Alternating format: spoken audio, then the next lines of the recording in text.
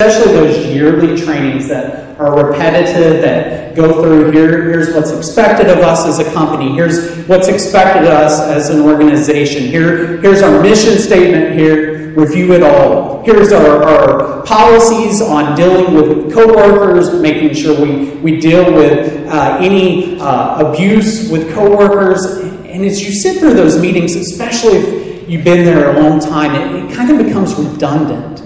We kind of go through, okay, we've heard this, when's it going to get over? But needless to say, the very ones that think, oh, this is redundant, the very next week they find themselves forgetting something that was just reminded to them. They forget, oh, yeah, we actually have that policy in place, and I just broke it because I spoke unkindly to a coworker, or I made an inappropriate joke, and that was offensive. We neglect those things. We fail to see the importance of reminders. And if we do this in our jobs, how much more so do we do it in the gathering of the local church? How much more do we forget why we gather, why we actually come together as a body? Why can't we just do this whole thing on Zoom? Why can't we do this whole thing on screens and not have to get up and get ready in the morning on Sundays? Well, I think that's kind of what we see in our text this morning. As Moses is reminded of the mission that he's called to be on, we can take and learn from that and see this is exactly why we gather as the local church. So that we can be reminded of the mission we're called to. So that we can be reminded and encouraged along the way to hold to the covenant hope we have in Jesus. That's what we're going to see in Exodus 4, 18 through 31. Just a preface before I get here. So we're entering into week 3 of our study of Exodus. I had originally planned on doing 4, 18 through 31 last week with the rest of chapter 3 and 4. And yet, there's so many different things here in this little text that can be stumbling blocks, especially what happens in 4:25 or 24 through 26 there of a bridegroom of blood. What in the world does that mean? So that's why we're slowing down to go through this morning. But over the last few weeks, we've seen here God has stooped down. He has reached down to Moses in the burning bush in order to make himself known to Moses and ultimately to the people of Israel. God is a gracious God who's remembered his covenant. He's heard his people's cries, and he wants to act on behalf of them. He wants to deliver them from this bondage. That's where we've been so far. Last week we saw how that played out in the burning of the bush. We see Moses being called to mission, called to go. Moses objects. He objects like most of us. No, who am I to be called to that task? No, God, send somebody else. Moses has shown signs and said, go. I'm not sending someone else. You're going. Go. And that's where we pick up this morning. As Moses struggled, here he actually goes. So follow along with me as I read Exodus 4, 18 and following. If you're unfamiliar with the Bible, that 4, that big number there is the chapter number. Chapter 4 is where we're at, and verse 18 is that little number next to the verses. That just helps us know where we're at and follow along. So Exodus 4, 18 and following. Moses went back to Jethro, his father-in-law, and said to him, please let me go back to my brothers in Egypt and see whether they are still alive. And Jethro said to Moses, go in peace. And the Lord said to Moses in Midian, go back to Egypt, for all the men who were seeking your life are dead. So Moses took his wife and his sons and had them ride on a donkey and went back to the land of Egypt. And Moses took the staff of God in his hand. And the Lord said to Moses, when you go back to Egypt, see that you do before Pharaoh all the miracles that I have put in your power. But I will harden his heart so that he will not let the people go. Then you shall say to Pharaoh, thus says the Lord, Israel is my firstborn son. And I say to you, let my son go that he may serve me. If you refuse to let him go, behold, I will kill your firstborn son. At a lodging place on the way, the Lord met him and sought to put him to death. Then Zipporah took a flint and cut off her son's foreskin and touched Moses' feet, with it and said, "Surely you are a bridegroom of blood to me." So he let him alone. It was then that she said, "A bridegroom of blood," because of the circumcision. The Lord said to Aaron, "Go into the wilderness to meet Moses." So he went and met him at the mountain of God and kissed him.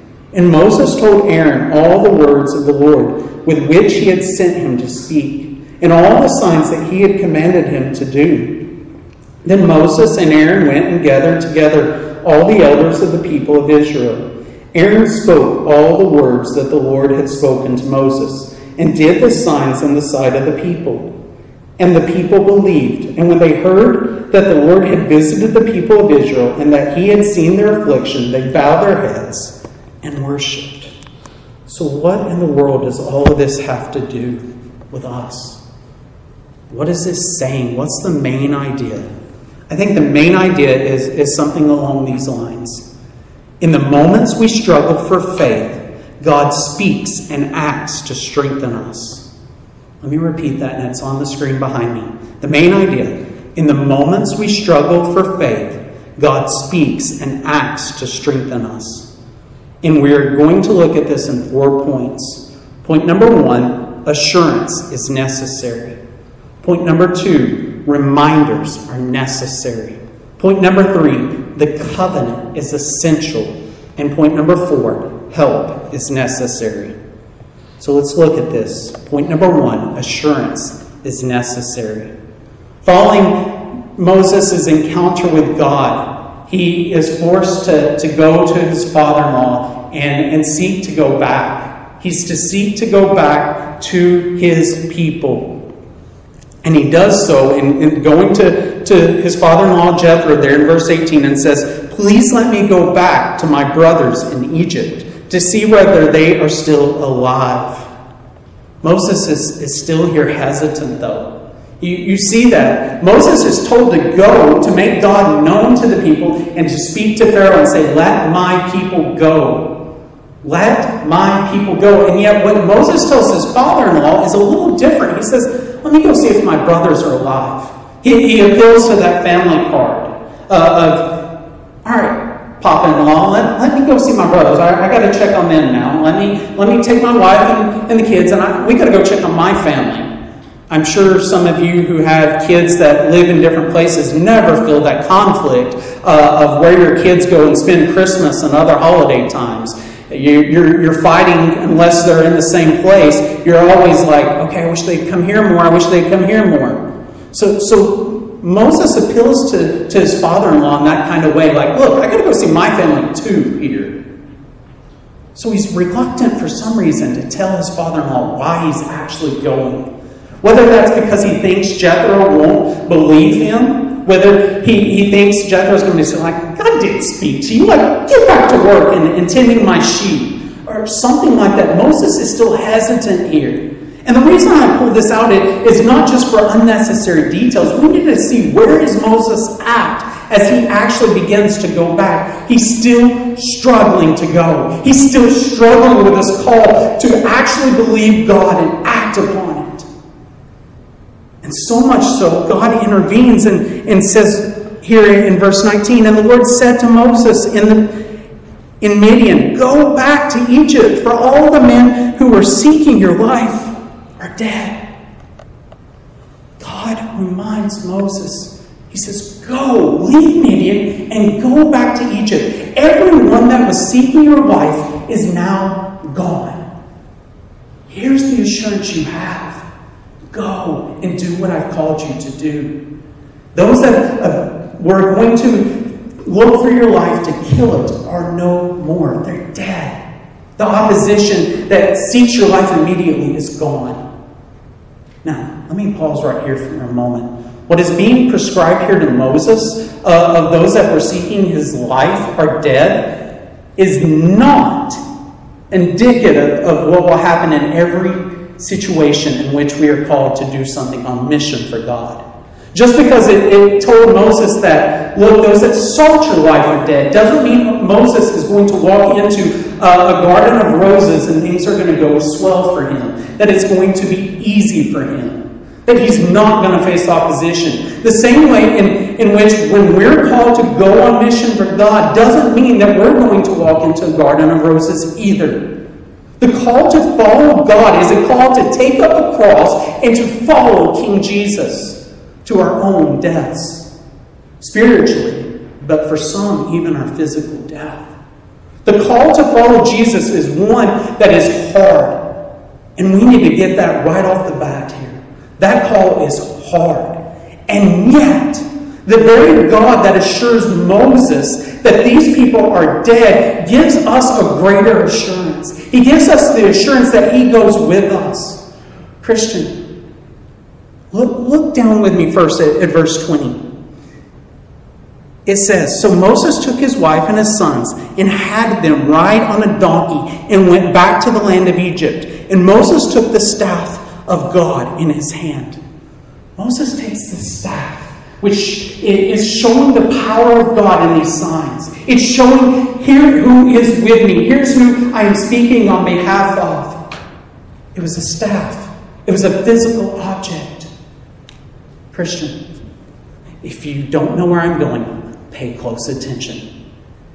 If the power of God was revealed in the staff for Moses, think about the power that we have dwelling in us as Christians. We have the power of God, the Spirit. The third person of the triune God dwells within us, empowering us and goes with us, enabling us to carry out this mission.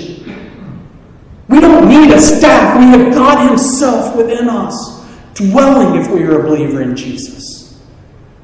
That goes with us. It does not leave us abandoned. It does not leave us powerless. It enables us to go about this work. What assurance do we have in God? He assures us of this. I go with you to do this work. Jesus tells the disciples in giving of the Great Commission, "Behold, I am always with you until the end of the age." Through the power of the Spirit that is sent by both God the Father and God the Son. The Spirit is enacting on both wills of the Father and the Son to act and work in our lives, to empower us in that. What more assurance do we need in the call to go than the fact that God has given us his very Spirit to go with us and enable us to do this work? Assurance isn't the means that it's all going to go easy. Christian, it's going to be hard. It's going to be challenging. There's going to be obstacles. And we're about to dive into that in point 2. But the assurance we have is through the power of that Spirit.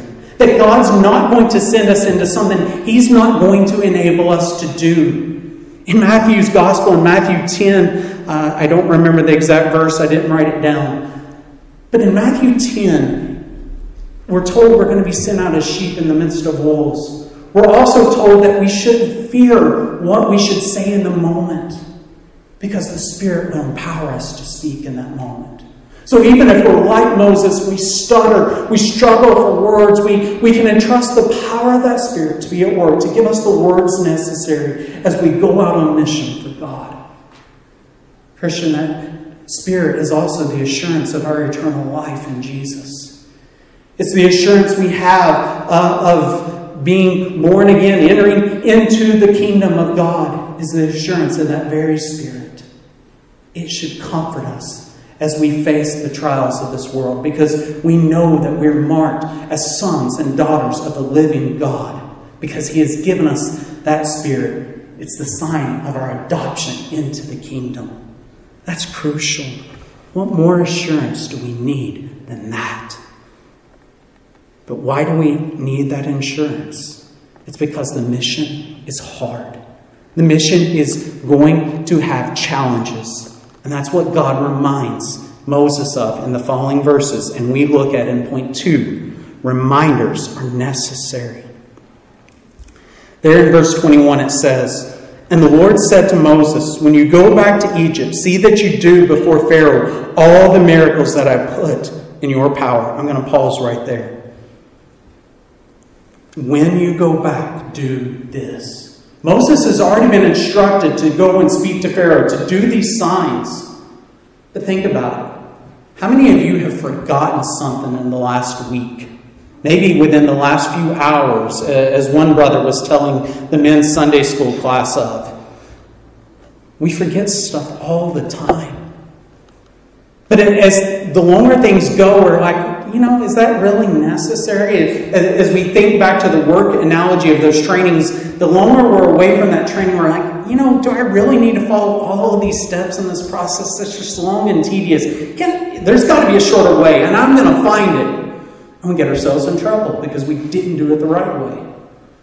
Moses is going to be tempted, so are we, to do shortcuts, to do things the short way versus the long and right way.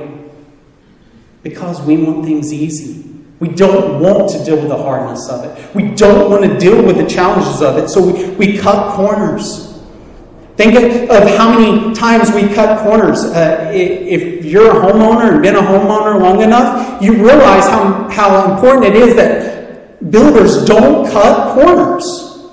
Because every corner that's cut ends up affecting you and your wallet later, because those cut corners means your house isn't insulated properly, the wiring's poor, you're going to have leaks, you're going to have issues.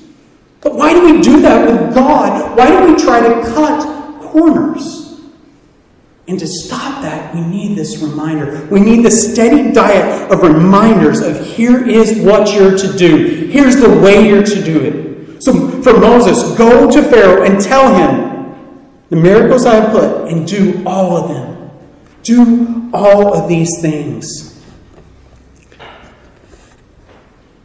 So often, as we think about the mission of God, we're tempted to cut those corners. We're tempted to do things quick and fast. Jesus tells us to go and make disciples of all nations, baptizing them in the name of the Father and the Son and the Holy Spirit. Do you know how many IMB missionaries, I'm picking on us because we're Southern Baptists, I'm picking on our own boards. We have rushed the process to go and make disciples by simply winning converts without actually equipping those disciples. There's syncretism in Africa and in South America, meaning that there's a blend. They profess to be born-again Christians, and yet they hold on to their former religions. They're synced together. There's no clear line of what's Christianity and what's their former religion. All because we cut corners and tried to do things quick and fast. Here's a little secret. One of the reasons we see not just our church, but churches around the United States dwindling is a lack of discipleship. We tried to do things fun and creative. We tried to make things so we could do fast and have gigantic numbers and bring people in quickly. We tried to win them by entertainment. We isolated youth for years and years in youth church, doing their own music. And then we wonder why, when they're forced to come into big church, they can't actually interact. Because they're so used to it being done a certain style in a certain way. And when that's gone, they're left wondering, I'm not sure about this Christianity thing. It doesn't look like what it did. And I can't relate to other people. We try to do it fast and easy. We try to appeal to our emotions, to an entertainment, and then wonder why people don't stick around. Why they claim it looks boring. Brothers and sisters, if Jesus Christ is boring, we've missed the whole point to begin with. Jesus came to save us. We need that reminder over and over, and that's why the church exists.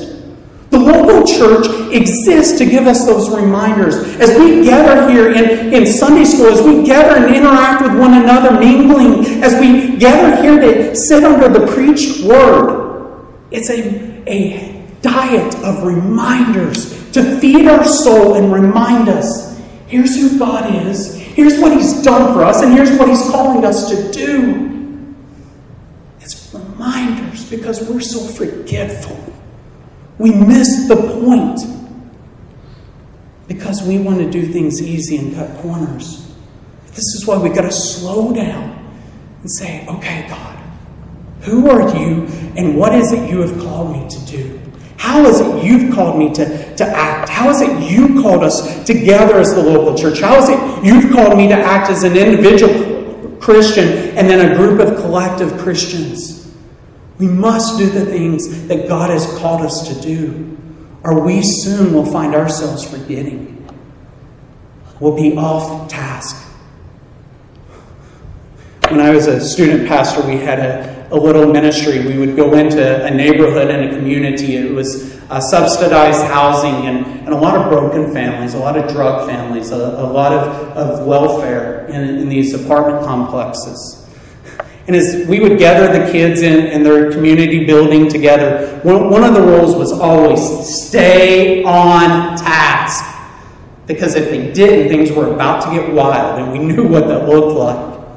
But that's what the reminders of the church are. Stay on task, Christian. Stay on task. Remember who God is. Stay on task. Here's the mission. Stay on task. Here's what you've been called to. But why? Well, it's summed up here in the second half of there, verse 21.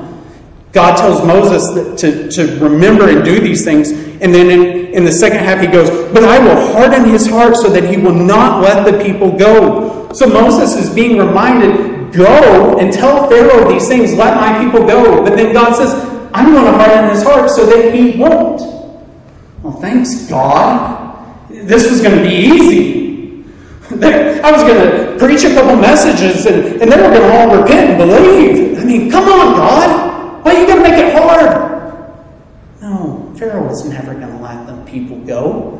But Moses goes on to ask, we'll look in a few weeks, to go on a 3 days journey is symbolic. It's not saying that we're going to go on 3 days and then come back in a few days. He's saying we're going to leave, and Pharaoh's not going to let that happen. Pharaoh wants to press his thumb as hard as he can on those people to keep them from growing, to keep them from opposing him.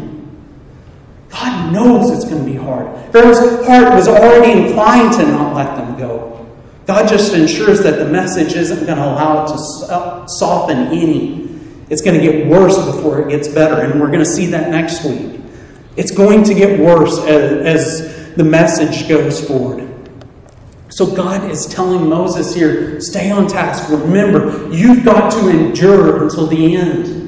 Christian, the same thing is true for us as we go into the world with the gospel. People are going to object. They're not going to sit there and listen quickly. And unless we're reminded of these things, we're going to go into it and think, hey, my stuff don't stink. I can go and share this gospel message. I'm going to appeal. I'm the coolest, raddest missionary out there or evangelist. And you know what? I'm going to relate to these people and share, and they're going to just believe right away.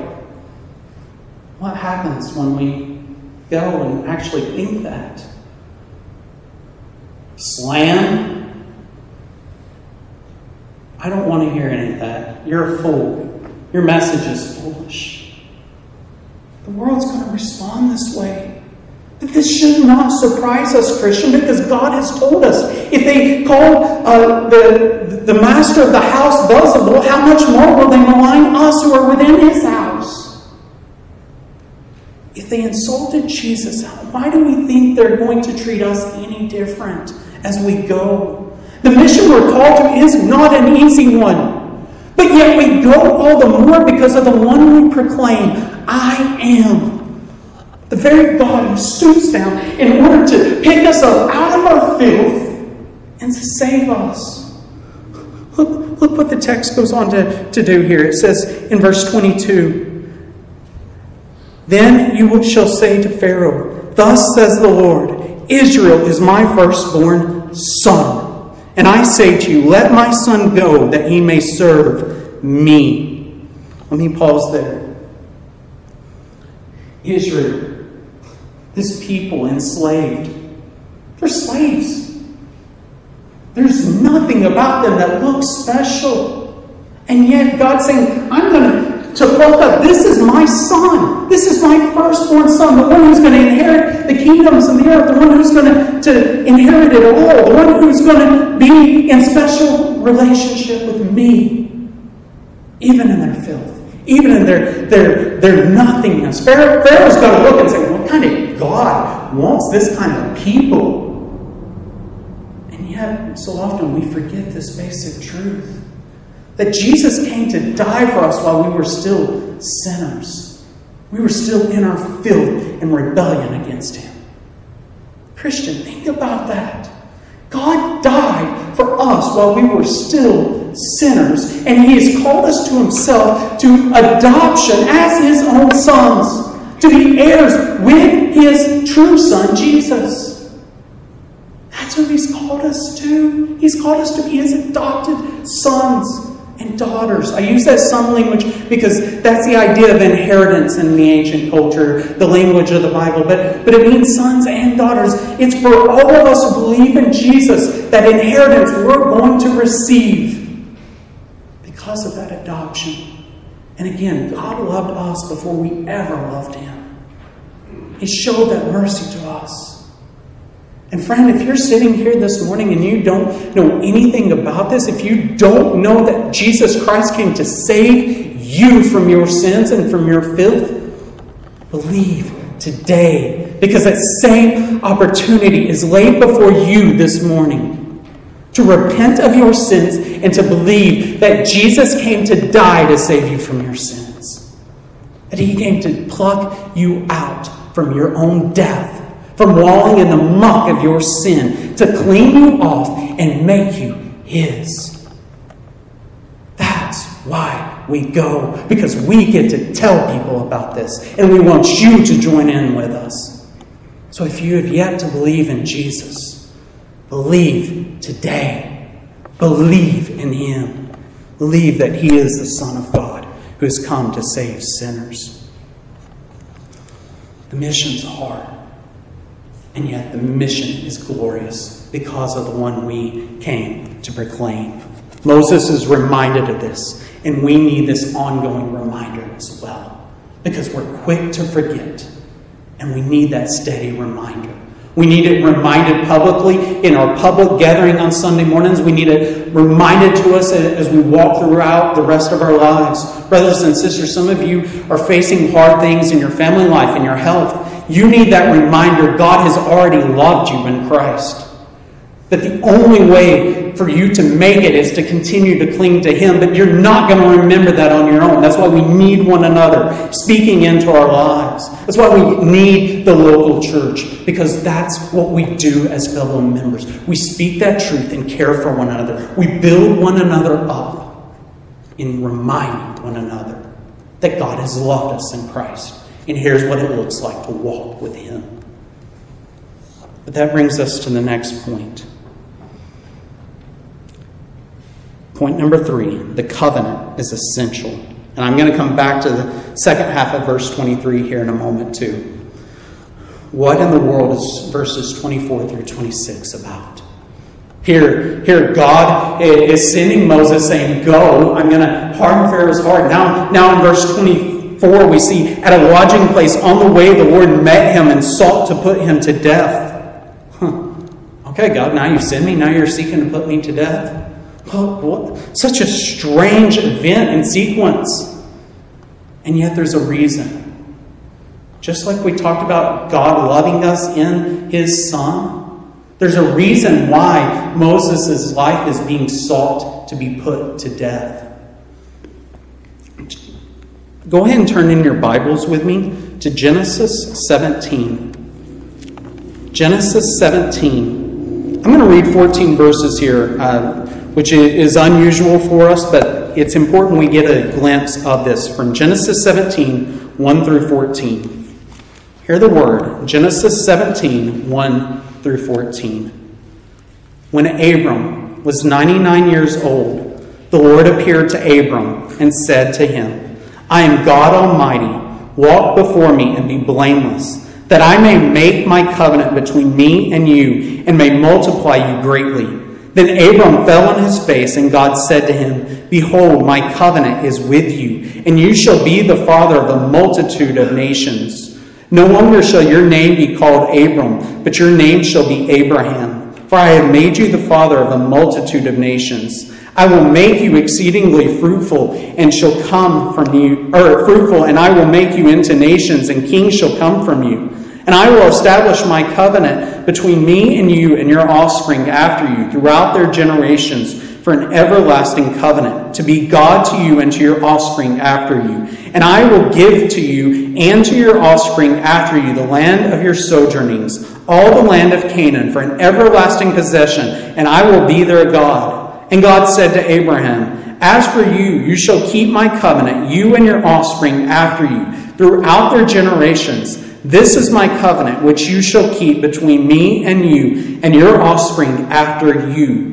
Every male among you shall be circumcised. You shall be circumcised in the flesh of your foreskins, and it shall be a sign of the covenant between me and you. He who is 8 days old among you shall be circumcised. Every male throughout your generations, whether born in your house or brought with your money, from any foreigner who is not of your offspring, both he who is born in your house and he who is bought with your money, shall surely be circumcised. So shall my covenant be in your flesh, an everlasting covenant.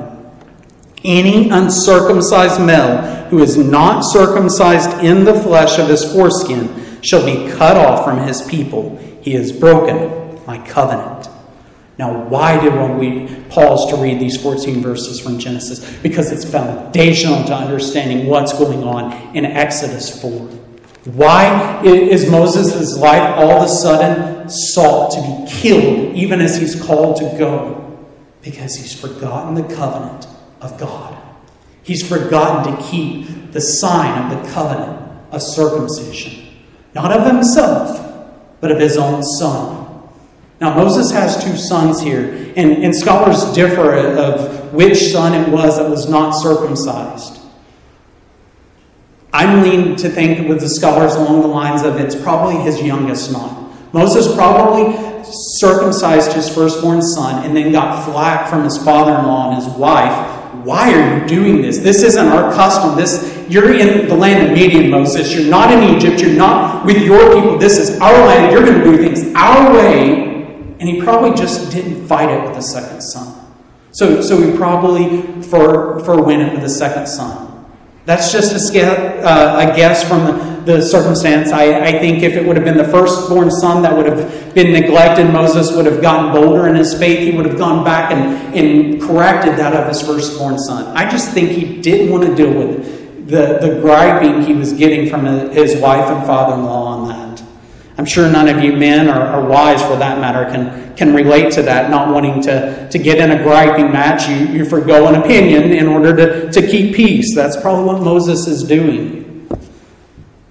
But nonetheless, here Moses is called to hold to the covenant, to be the one to lead the people, and he's forsook the covenant sign of circumcision of his own son. If Moses is failing to do this, how is he going to lead the people to be faithful to keep the covenant, to be faithful to hold and worship God, to hold to and worship God? How? If he can't even do this little sign, this little nipping of circumcision of his own sons, how is he to lead the people faithfully? So God threatens to cut him off by pursuing him. Thankfully for Moses, his wife Zipporah intercedes, and she ends up circumcising their son and taking it and either throwing it or rubbing it on the feet of Moses in order so that Moses' life may be spared. But why is this so essential? Why? Okay, circumcision's the sign of the covenant. We get it.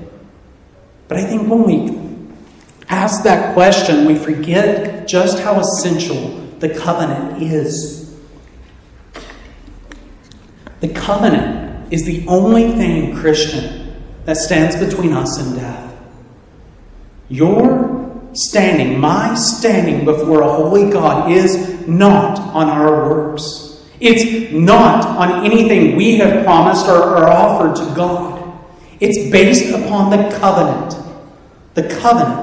which God has enacted and promised.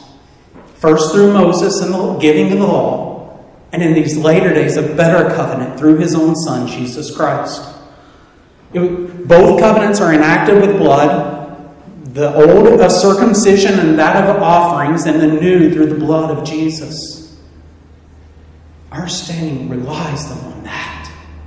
It's God's promise to us in entrusting that God is going to be faithful to His covenant. For that's the whole reason God is acting here to deliver the people of Israel. He's acting because He remembers His covenant with Abraham and Isaac and Jacob. It's not, again, because Israel is something worth saving. This very people is going to do nothing but grumble as they go through the wilderness. They're going to do nothing but reject God over and over again. They're going to turn from Him. It's not left to their own efforts, but they must keep the sign in remembering it. It's much what baptism and the Lord's Supper is to us as Christians today. Baptism is that sign of entry into the kingdom of where we die to self and rise anew in Christ. It's that covenant sign of entry. Just like partaking of the Lord's Supper is remembering that ongoing covenant as we drink the supper together and take the bread. We're remembering what Christ has done. That it's by His blood and His death alone that we have hope in Jesus. That's what the covenant sign of circumcision was all about, that reminder. And Moses couldn't keep it. Christian, all we have to hold our hope on is the covenant love of God to us in Jesus. That's it. And yet that should encourage us, because that means when we're unfaithful, God is faithful. When we struggle and continue to sin again and again, over and over the same things that we've sworn 100 times, I'm going to defeat this, God. I'm done with this. No more. Not again. I'm not falling into that. I'm not going to burst in anger. I'm not going to say a mean word about somebody else. God is faithful when we're not. Our assurance, our salvation rests in that covenant promise in Jesus. And that's what, as Christians, we continue to hold on to, that covenant reminder that I am saved because of Jesus and Him alone. That's my surety. What better surety there is. Now, I promised I would come back to the second half of 23 when it says, "Let my son go that he may serve me. If you refuse to let him go, behold, I will kill your firstborn son." Again, this covenant is enacted upon blood. It was enacted on the promise of circumcision, of the shedding of blood. That's why Zipporah calls Moses a bridegroom of blood, because her son bled in order for him to be spared. But in the same way, it requires a life for a life. If Pharaoh refuses to let Israel go, his own son is at stake. His along with every firstborn. We're going to see that in the final plague. But this is the promise, a life for a life. And that's exactly what Jesus came to do for us. He came, the Son of God came to lay down His life so that our lives can be spared. That's the hope we have, Christian. That's the covenant seal, that Jesus died for us. Let's rejoice in that. But finally, we need to see help is necessary, and that's our fourth and final point this morning. There, verse 27 to 31, it's fast moving. Aaron's called to go meet Moses. He does. They have a reunion there together, and then they go and gather the elders of the people of Israel together. They speak the words, and the people believe and they worship. But ultimately, we need to see multiple times. Help is necessary. Aaron's sent to help Moses in the mission. Aaron is sent to be a helper, to speak when Moses struggles to speak. He helps him in the task. He's the one who relays the message of God. Brothers and sisters, the Christian life is not meant to be done alone. It's never been intended to be done alone. Just like Moses couldn't do the task alone and he was sent a helper in his brother Aaron, we are given one another. All the one another's of Scripture, in particularly, us who are members of Central City Baptist Church are charged to carry out together. Those one another's aren't just vaguely carried out throughout random people in the world. They're most specifically carried out here with one another. So we love one another. We love, and particularly, those we have covenanted together with in a local church. That's why membership matters in the local church. Membership is not simply a social club of where we go and spend time with our friends who are like-minded and have the same interest as us. We gather together and join to be members of the body of Jesus Christ, in which we come together to help one another do the Christian life together. That's what church membership is. It's members helping one another to live the Christian life, to give that reminder of encouragement, to also give that firm warning of rebuke when somebody's straying from faithfulness. Brother, sister, hey, danger's ahead. Turn from this sin or it's going to kill you. Turn from that so God can spare you. Hey, brother, sister, I know it's been rough. Keep fighting the fight of faith. Keep fighting and hanging on to Jesus, because He wins. The victory's His. Don't let go, because He won't let go of you. That's the reminders, the help we need. That's what Aaron came to do for Moses. He helped him in that task to bear the burden together. Christian, how are you bearing the burden with one another? How are you helping your brother and sister in this local church share burdens in carrying out the Christian faith? Think about it.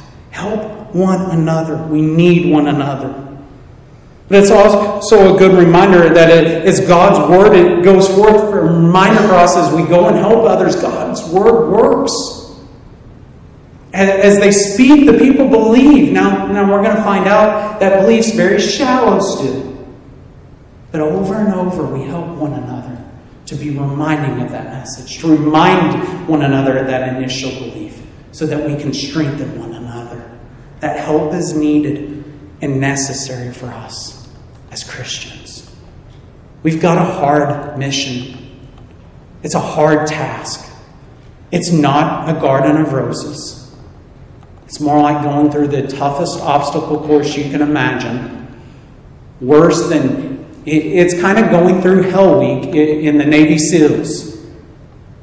That's the mission we've been sent on. But the only way we're going to endure is by reminding one another of these truths. Remembering the assurance we have in the one who has sent us and who is dwelling within us. The very power of God. Christian, take heart. The mission is tough. But the God who has sent us is glorious. Let's pray. Heavenly Father, Lord, we thank you for your grace to us.